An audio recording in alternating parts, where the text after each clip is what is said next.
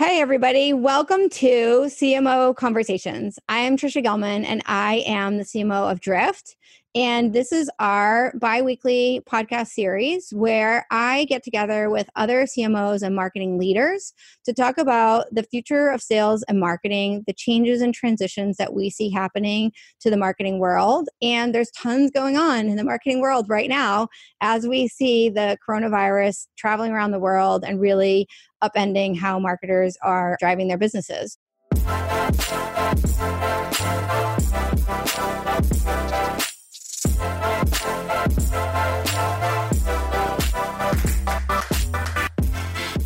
So I have Gonto here from Auth0. We're going to have a very interesting conversation about how we're driving our teams and what it is that we're doing to drive success for our companies. Very different companies, Drift and Auth0, with different buyers. But Gonto, why don't you introduce yourself and tell us a little bit about what you're doing at Auth0? Yeah, sure. So as you said, my name is Martin Gontovnikas, but everybody calls me Gonto, so I appreciate being called Gonto. I run the entire marketing team for Auth0. Auth0 basically sells authentication and authorization as a service. So if you are building a custom application, you need to have authentication for it, whether you target end consumers and it's a B2C application, or whether you target business customers and it's a B2B application, you could use Auth0. As Trisha was saying, our target market is both bottoms up from a developer side, but also like CTO, VP of engineering, etc., but more from the technical side of things more than anything else. Okay, so thanks for introducing yourself. I think we can have a great conversation here, which there's a lot of similarities, even though you are marketing to a totally different audience than Drift. And so I wanted to start out by talking about the fact that like here we are, we're doing this video podcast and we're in Zoom. This is our life. We're like working from home. We might have some dogs barking in the background, so be prepared.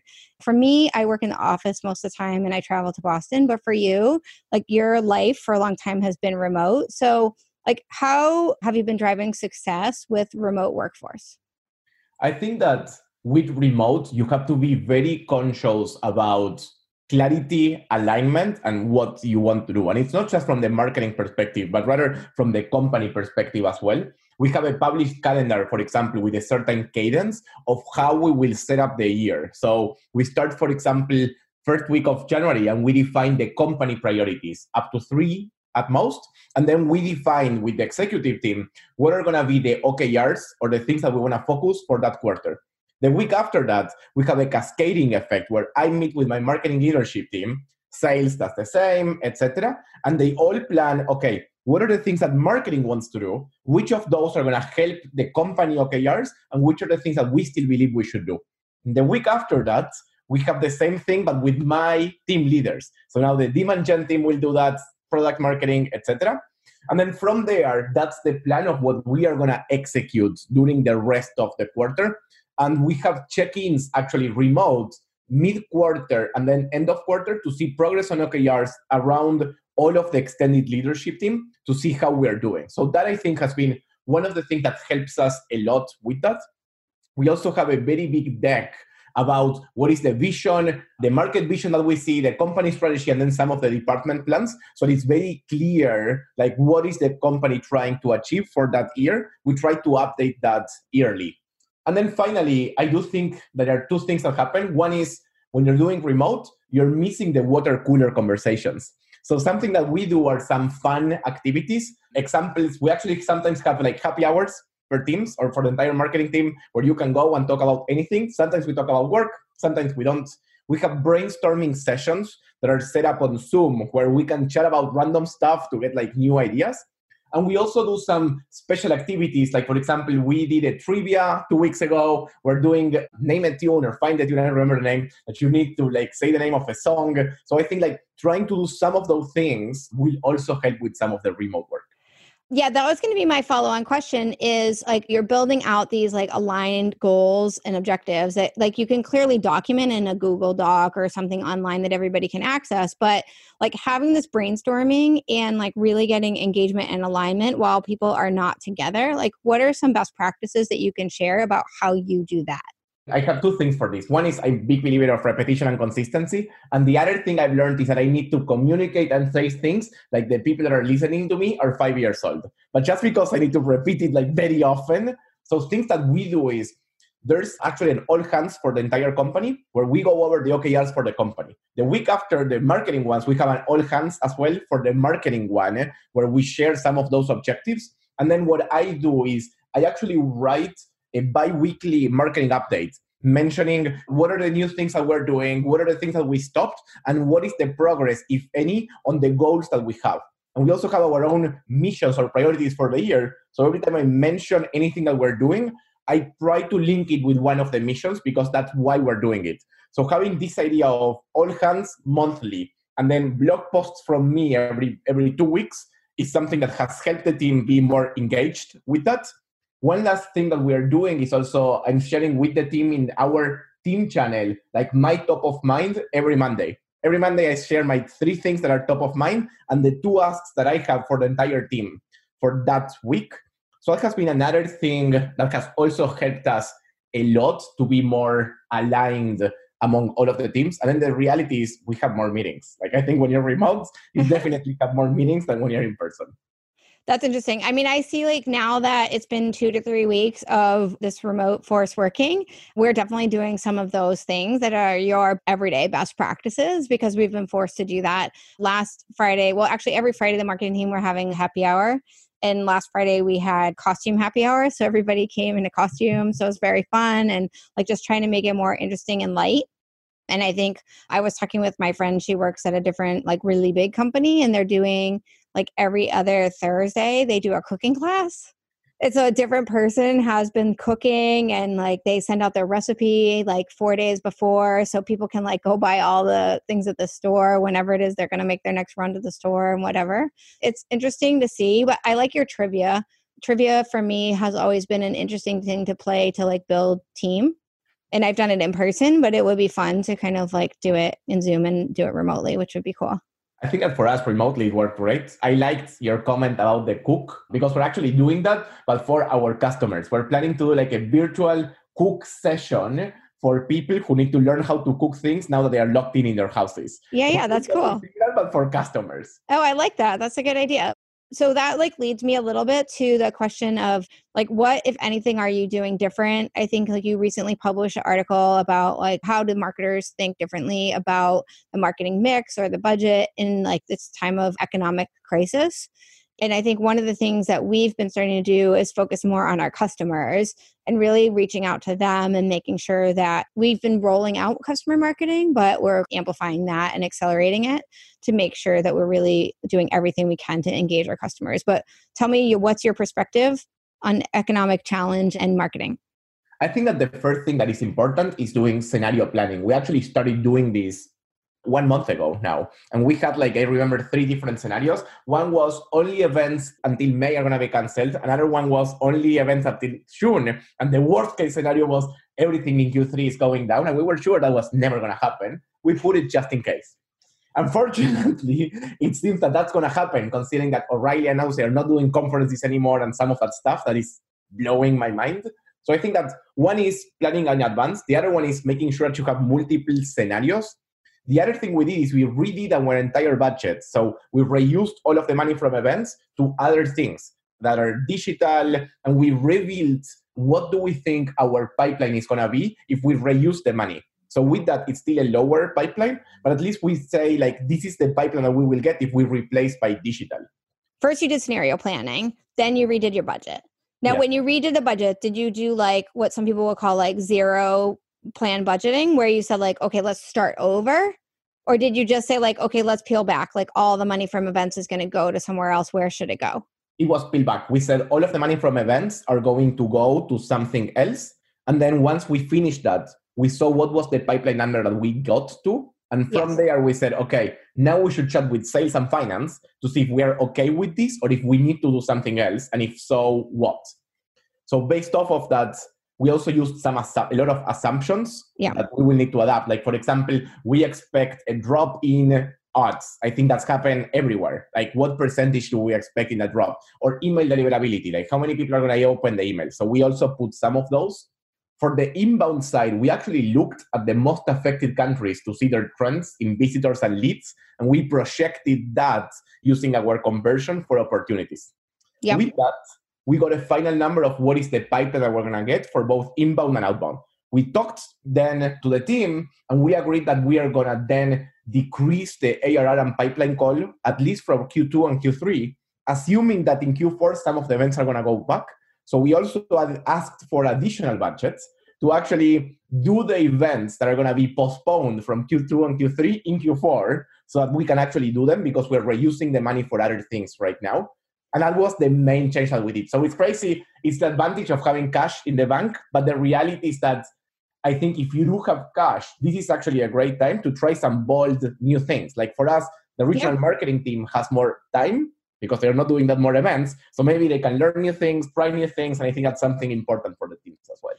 So is that one of your approaches, which is that like now that you have additional dollars to put into digital, maybe you weren't going to test like so-and-so content syndication vendor, or you weren't going to test this other thing? Are you like majority of new dollars is into like testing, or are you also like amplifying things that you knew were working before? All of the new dollars are for testing new things, like absolutely all of them that we're asking. The ones that we replaced from events to other things, those are for things that we know that work.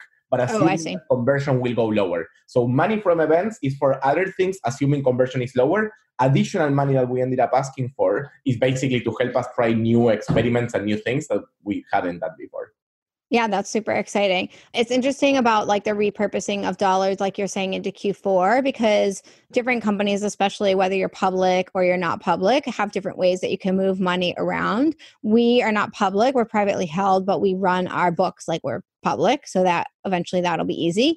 And so like actually having money for events that have now pushed to like September, October, November, we had to make an agreement with finance about how they're going to move the money from one place to the other. Because if in a public company, most times you wouldn't be able to do that.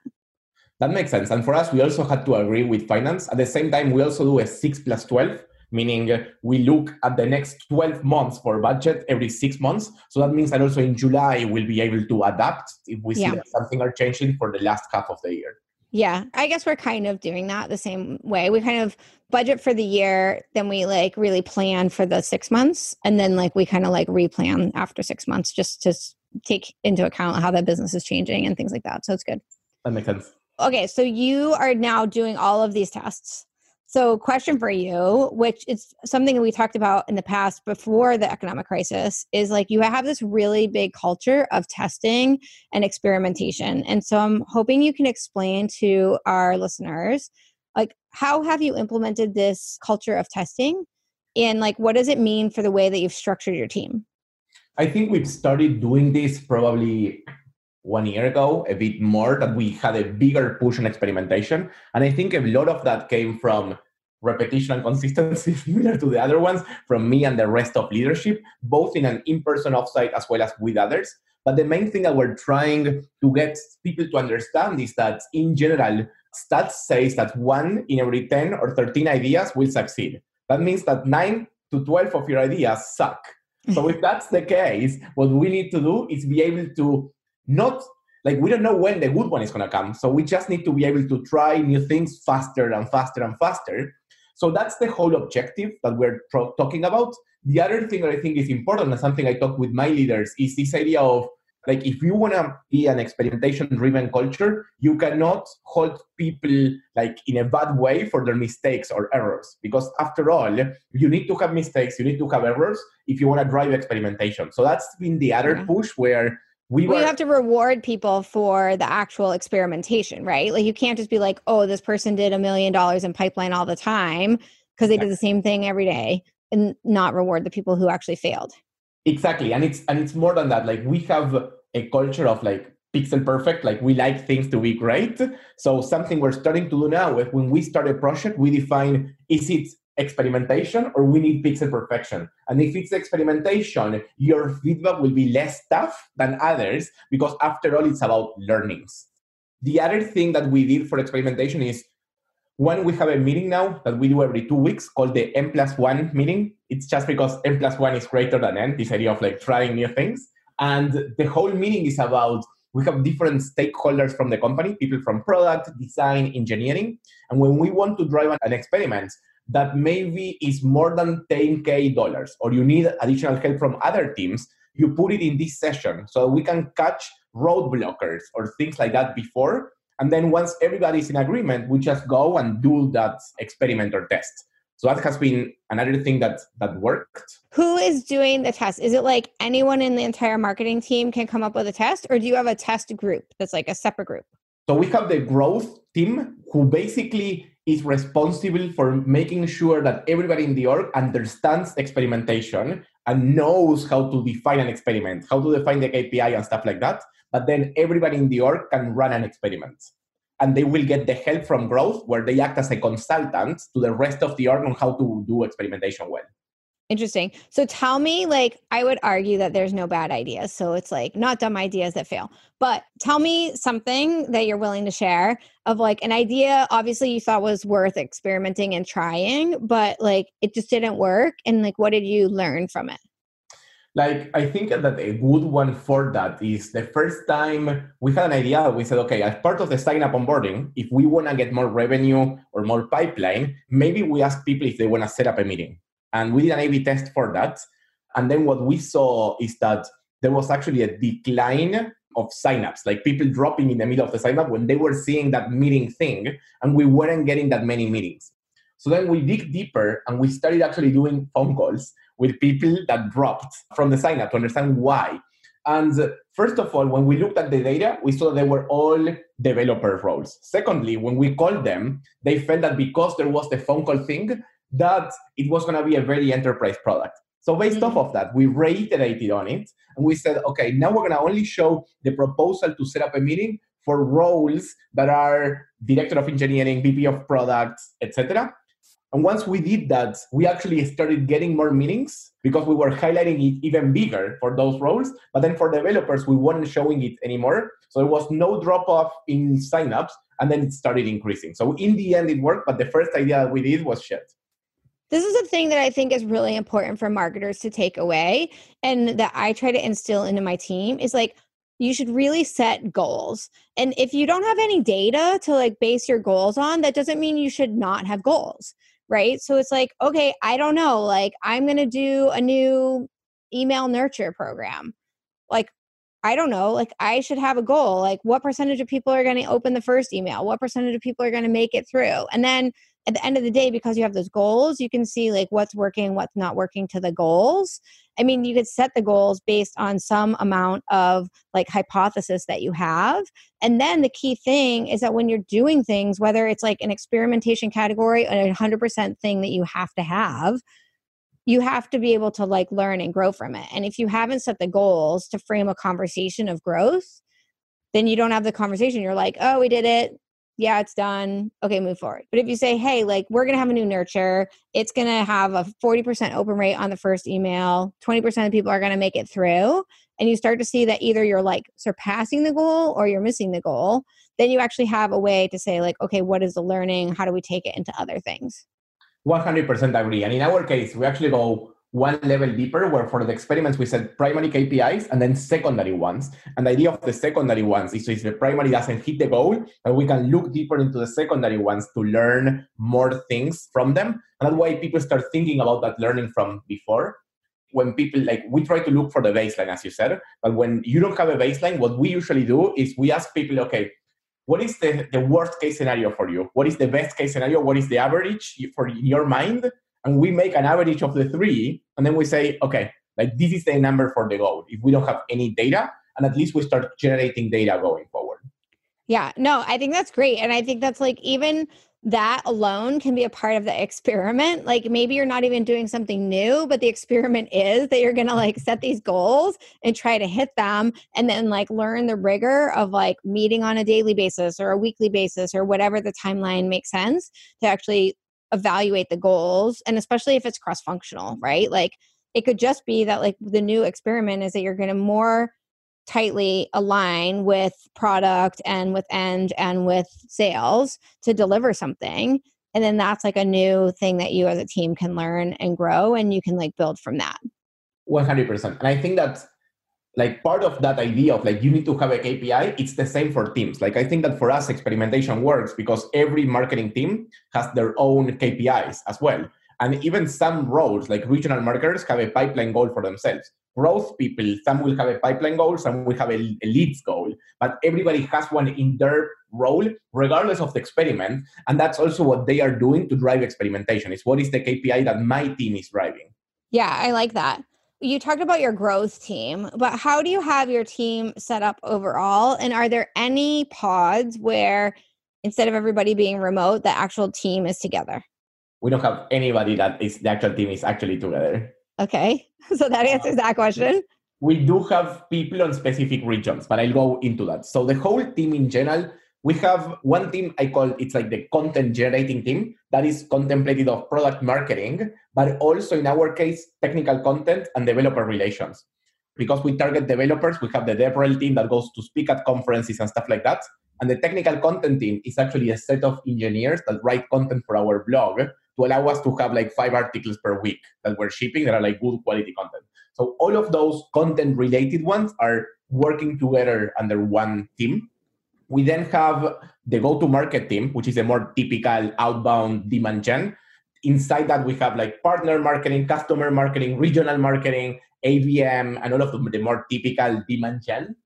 We then have growth. Growth focuses on inbound mostly and ads, but it's more focused on the digital side of the experience. And in growth, what's interesting is that each person in growth actually owns a part of the funnel and owns a KPI for that part of the funnel. And a lot of times what we do is they are sort of the product manager. And depending on what we want to do, we create cross-functional teams where maybe the growth strategy for acquisition will work with one person from product marketing, one person from content to drive an experiment for a certain number of time. Part of growth team is also marketing engineering. So we have our own engineering team divided into growth engineering, so for experimentation, marketing engineering to drive like implementation of Marketo, Salesforce, and stuff like that from the engineering side. Then we have corp comms. Corp comms for us is analyst relations and public relations, like in any other company. We then have brand marketing, which is a weird team, but it's a team that is composed of social media, copywriter, and brand campaigns. And it's about this idea of thinking about how we sound, brand campaigns, and things that are not pipeline related or main KPIs related, let's say. And then last one is marketing operations, which is a typical Marketo, Salesforce, and helping us run the entire org. So you have your like marketing engineering team, which is more about the implementation of the tools. Operations is more like the running of the tools. Correct. Yeah. And they're in separate groups. Yes, because marketing ops actually doesn't report to marketing. We have an centralized ops. Exactly. It's like we have the revenue ops team that is sales, CS, and marketing ops all together. Yeah. We have the same thing actually. Pros and cons, I think, still like doing that. But like the fact that we actually have very strong ops to me is the most important thing. Where it lives is not the important thing. We actually had it in marketing first, and we decided to move it to be together because I agree 100% with trade-offs, but the main problem for us is that sales ops was sometimes not paying attention to marketing ops, or we had leads that were dropping and stuff like that. It was more important for us that sales ops and marketing ops were working together rather than marketing ops being with marketing. In the past, you were working with companies that were in the US, but you were in Argentina. Yes. Now you're in the US, but everybody is remote. Like, what would you say over the course of your career is like one of the biggest learnings that you've had, like just in growing your career? Like, is it different since you've been in all these remote environments, or like, is there something you've done differently to grow your career? That's a good question. Different things that I can think of. One is I'm a firm believer in being genuine, like being myself. I used to think like I need to have executive presence and I have to talk differently and like have an aura or something like that. And something that was interesting for me is that by being genuine, if I do skip levels or I meet with people, I actually get to learn what's really going on in the org, what things are working and what things are not working. So I believe that if you're genuine and honest, you're going to have a superpower with the team of knowing what's going on all the time. And if you know, it's easier to fix it.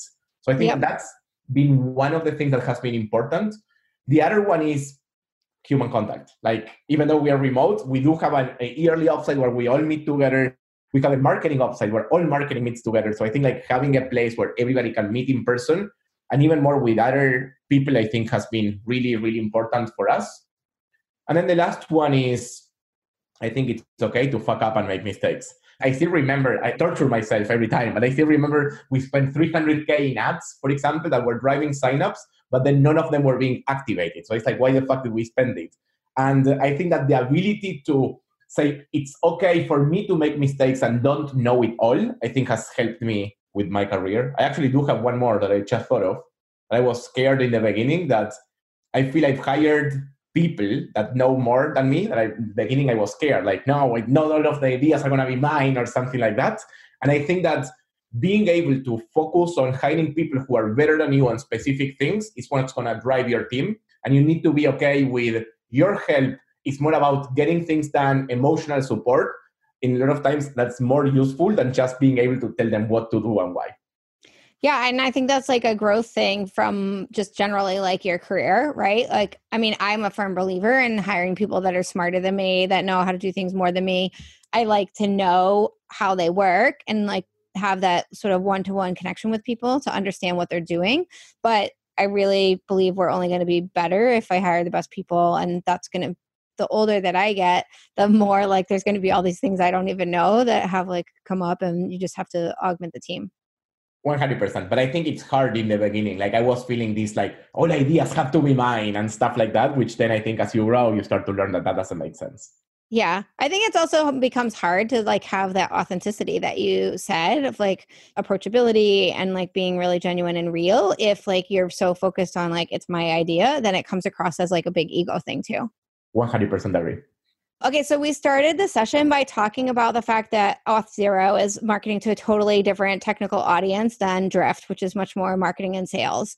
And so I'm sure we have a lot of people. It's been a growing category to market to developers and technical buyers in the past 10 years. So what would you say is unique about marketing to this group of people? There's now a lot of chatter about this idea of product-led growth that makes me feel like really happy about it. And I think that for developers specifically, it's even more product-led growth driven because it's like, it's not just a dashboard, but it's the API, the documentation and everything. And I think what's interesting for us is I really like this idea of doing bottoms up and top down. So bottoms up with the user. And in our case, because it's a developer, I always say that a dev has a very high bullshit sniffer, meaning they don't like to be told like buzzy words. They don't like to be marketed to. So with developers, I think it's a lot about education and them coming to you. So it's more about talking to them, learning what are their habits and their interests, and based off of that, they will eventually come. To give you an example, our competition, for example, Okta, in SEO was targeting single sign-on in the beginning. And then when we talked to developers, they were like, single sign-on? I don't know what that is. That is the definition for authentication. And when we asked them when do they search or look for authentication, they were like, authentication is boring. I don't give a shit about it. So I only look for it if I'm implementing and I get stuck. So that's when, okay, we should start building content and talking about them. So it was more of a, they come to us. And then we actually started doing the more typical B2B demand gen only 2 years ago. And the company is 7 years now. So it's crazy that we started very recently. And in there, we do the more typical webinar, direct mail, etc. But what really helps is that now we have developers that have tried it out, going to their bosses, and now their bosses already knows of it because of a direct mail or a webinar. So the combination of the bottoms up and top down means that if we think of the availability bias, the cognitive bias, people will always be more open to using a product because they both have heard about it. Yeah, I think that's something that we've been starting to work on as well. And I've seen that happen like very successfully in other companies. It's interesting that you mentioned like direct mail for your VPs of IT, maybe like CIO, which is obviously sounds like a different tactic than what you're doing with the developers. Are there specific tactics that you find work well for like one top down versus bottom up? And are there some that you use with both? Like for us, we actually do a lot of qualitative interviews to understand their habits, and then we decide what to do based off of that. So to give you a few examples, like developers in particular, when they want to implement something, they will look for open source projects, maybe in GitHub. So we decided to sponsor GitHub projects in exchange for in the README, they put, if you don't want to do it yourself, use Auth0. So it's sort of an ad, but not really an ad. So it can't be blocked. And it was based on their feedback on what they were doing during the day.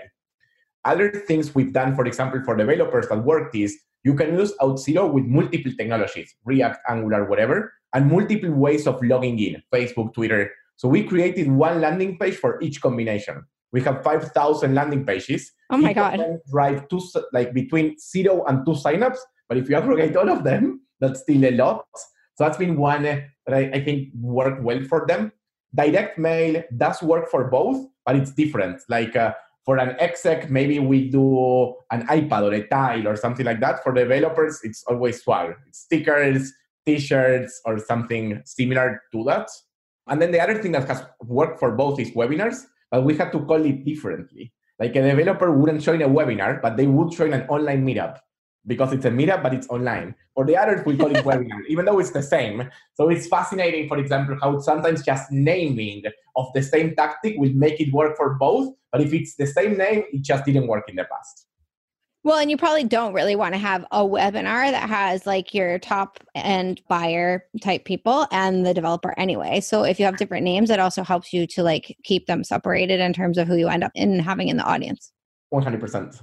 Yeah, I think, every company has like their own version of that. I think one of the things that we see at Drift is like we need to do marketing both to the person who eventually is going to use Drift day to day and to the buyer. And they might not be the same person. And so you have to think, I think all the time, like what channels are you using? What marketing are you using for like which parts of the buying funnel as well?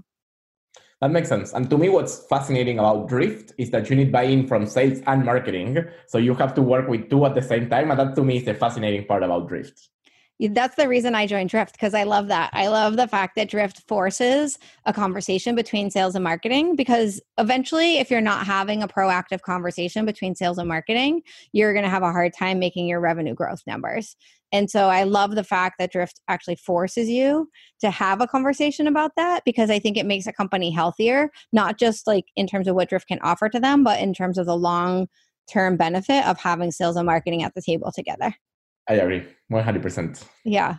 Awesome. Well, this has been a great chat. And I love to wrap up my podcast interviews with the same question. And that question is like, what would you say is the biggest lesson that you've learned along the way in your career? I think if I had to pick one, is this idea of having the main KPI for marketing be pipeline and not leads or other things. What helped with that is when we were having leads or something like that, we used to have this big discussion with sales, like, we're giving you leads and MQLs. And they were like, no, the MQLs are shit, so we can't convert them. And I think that if you get to pipeline, that means that it's a real opportunity. It's a sales qualified opportunity with an ARR, a possible ARR. So then it's undisputable that it was driven or not driven by marketing. So I think that if you have a pipeline and you can correctly measure that that pipeline is driven by marketing, by who and why, I think that's on one side, it creates a better conversation and discussion between sales and marketing, and it means we're both on track. And on the marketing side, everybody knows that their main objective is pipeline. So whether they get it from signups or people clicking and talk to sales, like I don't give a shit. It's more about pipeline is the objective. So I think that it helps alignment in marketing, but also with sales. Do you think there's a risk on that certain parts of marketing maybe don't see how they attach to pipeline? Like, let's say like your comms team and like the product marketers and things like that? So for product marketing, for example, we do assign them to pipeline because what we do is we check the pipeline from the integrated campaigns that they are running. So we check the influence number. For the corp comms team, it is true. But for them, for example, we have other KPIs and they know that they are influencing the pipeline, even though they don't have a KPI for pipeline. You started by talking about like the importance in a remote environment of having like clear communications and OKRs and all those things. So that's part of where you set up those goals and objectives? Yes. So what we have is every team has the KPIs, like what we're going to measure. And they have KPIs for the year and for the quarter, regardless of the OKRs. And those are like main things. But then the things that we want to drive that are either different or the pipeline or growth, those are in OKRs.